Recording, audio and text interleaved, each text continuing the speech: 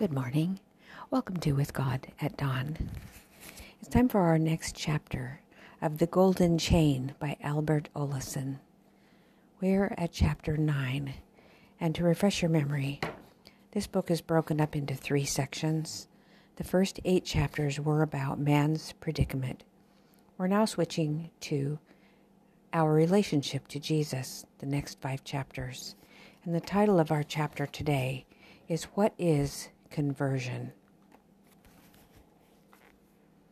After having considered some of the fundamentals of the plan for man's restoration, let us think of the series of steps that we must take in order to receive the great provision.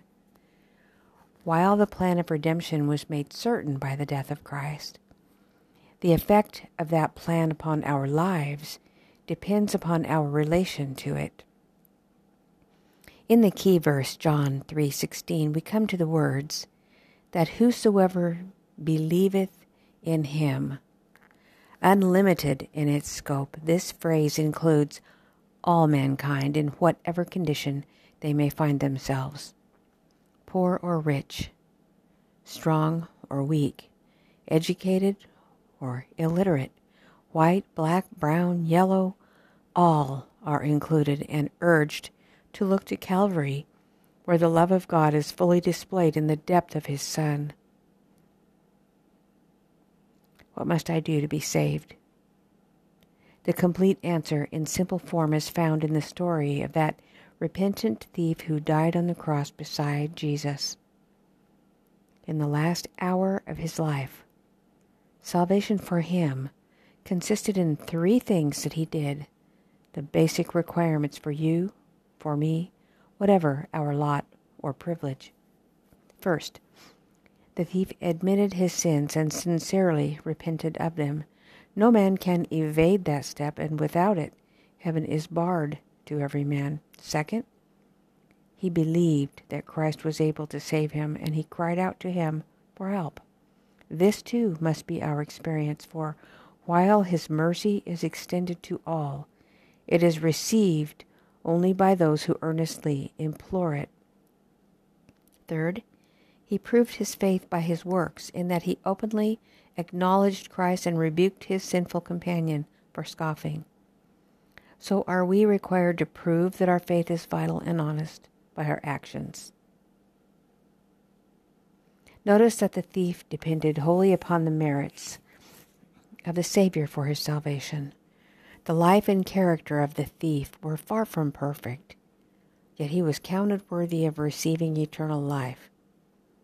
We are in the same condition as this sinful brother, and our redemption depends upon exactly the same relationship to God's plan.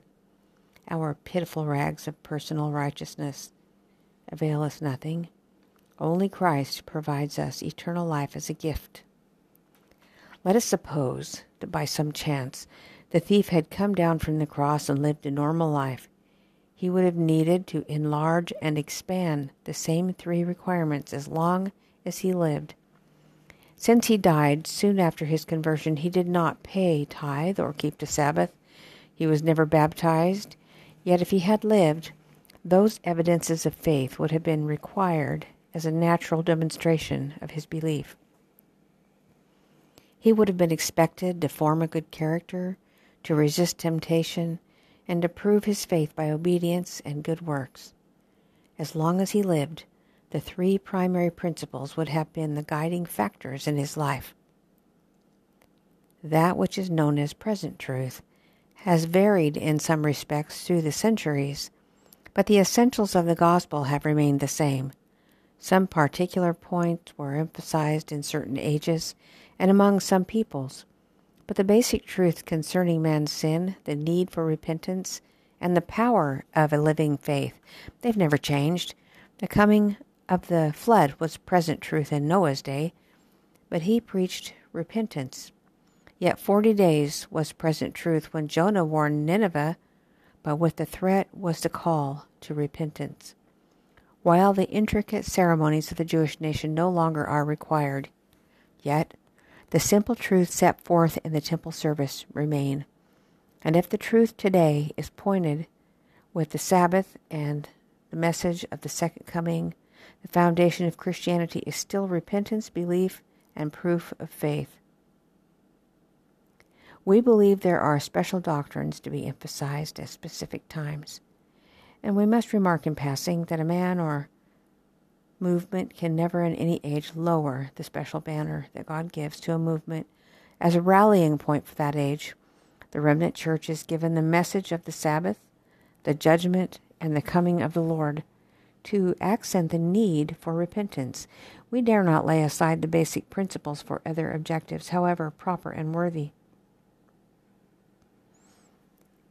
Previously, we found that by inheriting Adam's fallen nature, we receive the traits and failings that are the outgrowth of selfishness and pride. And we say with Paul, "For the good that I would, I do not, but the evil which I would not, that I do." That's Romans 7:19. We sense a voice speaking gently to our wandering hearts. The very first reaching out of the heart after God is known to him, even before the prayer is uttered or the yearning of the heart made known. Grace from Christ goes forth to meet the grace that is working on the human soul. That can be found in Christ Object Lessons, page 206.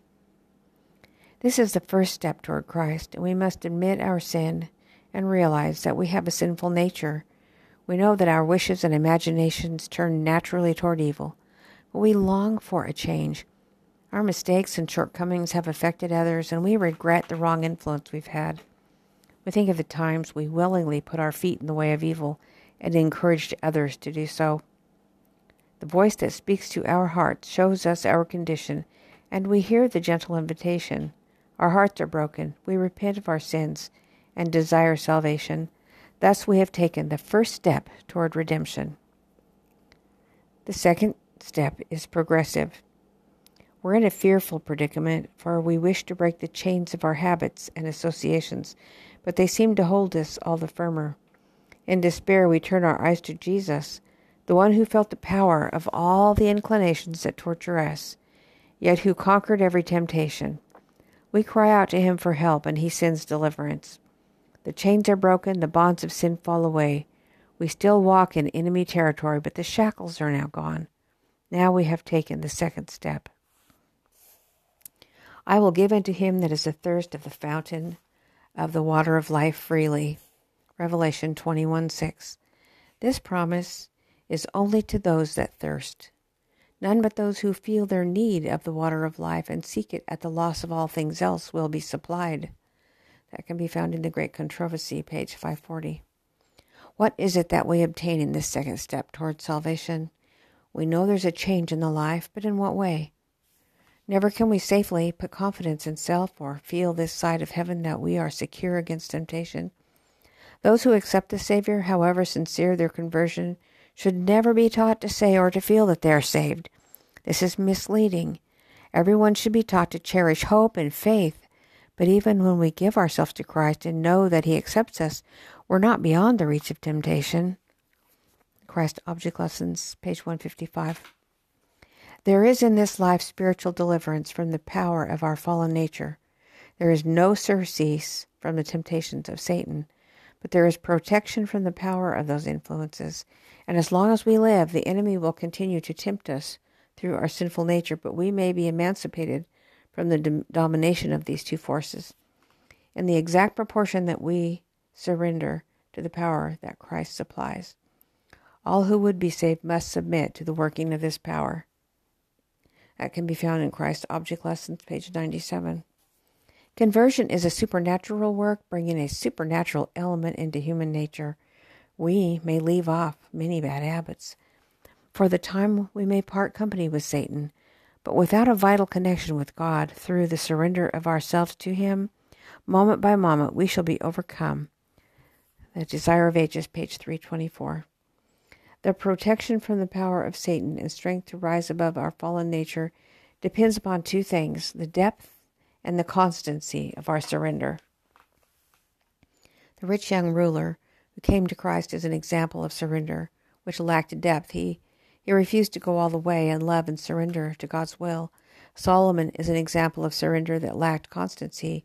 He fell into the abomination of the heathen in the prime of life, because he did not maintain the constancy of his early devotion. The degree and the steadfastness of our submission to God's power are vital. Conversion is not the annihilation of our human nature and its woes, but the implanting of a counter-principle in our present faculties. Did you hear that? Implanting of a counter-principle in our present faculties. When truth is implanted in the soul, the natural inclinations are softened and subdued. New thoughts, new feelings, new motives are implanted. Man is not endowed with new faculties, but the faculties he has are sanctified. That's Christ Object Lessons, pages 98 and 99. Those who have a shallow conversion do not experience a genuine reformation. In a general way, they acknowledge their imperfections, but they do not give up their particular sins. With each wrong act, the old selfish nature is gaining strength. And that would be Christ Object Lessons, page 48. In our garden, we enjoy the exquisite blooms from grafted rose bushes. Their beauty and perfume are a delight to the senses, but frequently the cold winter destroys the growth above the graft, and the wild root shows itself luxuriant but untamed and primitive. In like manner, it is possible for the graces which have been grafted upon the wild root of our human nature by conversion to be frozen by spiritual indifference, until the wild growth again dominates the life that once promised so much beauty of Christian grace. The spiritual influences which enter our lives must not be allowed to perish from the lack of protection or as the result of careless inattention. If watered, cultivated, and cherished, they will take deep root in the life and bring forth the fruits of the Spirit. The adversary is quite willing that a newly converted person shall have an uplift of spiritual feeling. It is his wish that the believer feel that he will never fall again. The enemy waits patiently for the reaction, intending in a moment of crisis to apply the full pressure of temptation. Then if the Christian yields, he suggests, but your conversion was insincere and a failure. Therefore, let us know for a certainty that the soul is never safe from falling in this life. We deal with facts, not fantasies. There are the valleys of temptation as well as the hills of high spiritual emotion. The new birth consists in having new incentives, new desires, new ambitions planted in our present nature. These spiritual forces will control our nature until the day of final regeneration, when God will remove the weak nature. The struggle for conquest over self, for holiness in heaven, it's a lifelong struggle. That can be found in Testimonies, Volume 8, page 313. His grace alone can enable us to resist and subdue the tendencies of our fallen nature. He who has determined to enter the spiritual kingdom will find that all the powers and passions and unregenerate nature, backed by the forces of the kingdom of darkness, are arrayed against him. Each day, he must renew his consecration. Each day do battle with evil. Old habits, hereditary tendencies to wrong, will strive for the mastery, and against these he is to be ever on guard, striving in Christ's strength for victory. That can be found in the Acts of the Apostles, page 477. When a person is converted, his spirit, aim, and purpose are transformed. The Christian life is not a modification or an improvement of the old, but a transformation of nature. There is a death to self and sin and a new life altogether. The Desire of Ages, page 172. And though a man turn his face toward the holy city, it does not mean that he's already at his journey's end. There are mountains and swamps to cross, searing heat and numbing cold to endure, wild beasts to avoid, and veils that tempt to forgetfulness. The allegory of Pilgrim's Progress is repeated in the life of every person who hopes to reach heaven, and the hardships of the way are not imaginary. Conversion implies a change of direction in the life. When a sinner turns about, he is forced to retrace his steps. Quite often, there will be mistakes to make, right faults to confess, restitution to make, errors to correct. These are the visible evidences of repentance, and they show the direction in which we are traveling. We have not reached heaven yet, but at least we are on our way. If we are tempted to lose patience with ourselves and each other, we can remember that we all have the same foe to fight. Conversion is the beginning of a process. It's intended to continue during our whole life. And when the Spirit of God takes possession of the heart, it will transform the life. Sinful thoughts are put away. Evil deeds are renounced. Love, humility, and peace take the place of anger, envy, and strife. Joy takes the place of sadness, and the countenance reflects the light of heaven. No one sees the hand that lifts the burden or beholds the light descend from the courts above. The blessing comes when by faith the soul surrenders itself to God. Then that power, which no human eye can see, creates a new being in the image of God. And that can be found in The Desire of Ages, page 173. All right, my friends, let's have a little prayer and close for the day. Dear Heavenly Father, I thank you, Lord, that you have given us a plan of salvation, that you have given us a way to come to you for the help and aid we need so that we can live a victorious life.